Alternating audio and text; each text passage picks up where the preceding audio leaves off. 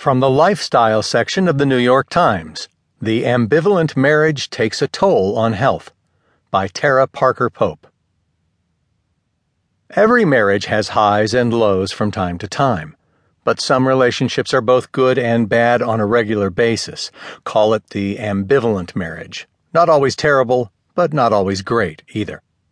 While many couples can no doubt relate to this not bad but not good state of affairs, new research shows that ambivalence in a relationship, the feeling that a partner may be unpredictable with his or her support or negativity, can take a quiet toll on the health of an individual.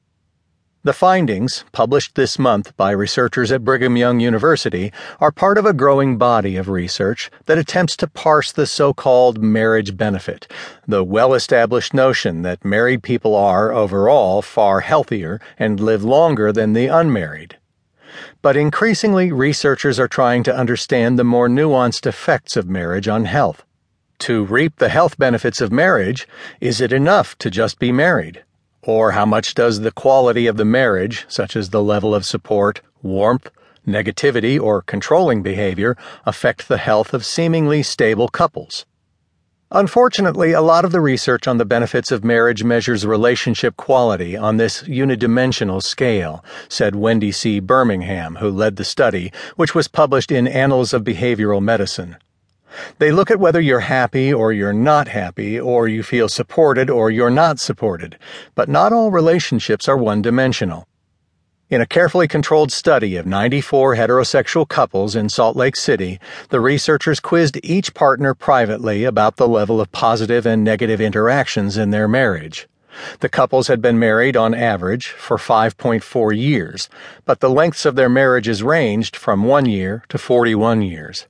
About 15% had been married for a decade or longer. Both partners were working part-time or full-time, and none had children or anyone else living with them in their homes.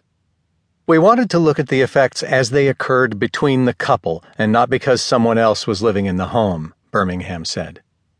The researchers asked about the level of positive support the men and women received from their spouses and gave to their spouses when one of them needed advice or understanding.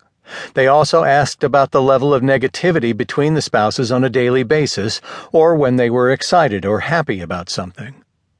Based on the responses, the researchers determined that 23% of the couples were in supportive marriages with low levels of negativity. The remaining 77% of couples gave mixed responses, suggesting their marriages were more ambivalent in terms of positive and negative feelings toward each other. Next, the men and women were given baseline blood pressure readings and wore a blood pressure monitor for 1 day, from morning to bedtime.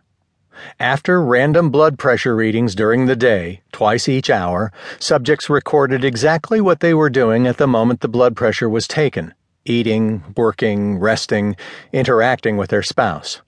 They were asked about their mood in general and about their feelings toward their spouse at that moment.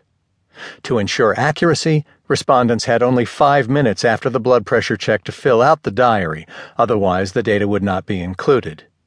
In the end, only 7% of the diary records were discarded, fewer than 1 per participant, suggesting the couples were vigilant about compliance with the study protocol.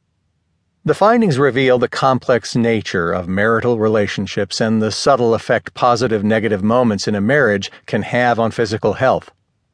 When the researchers analyzed the blood pressure readings, they found that the men and women in ambivalent relationships consistently posted higher systolic blood pressure readings during a given day.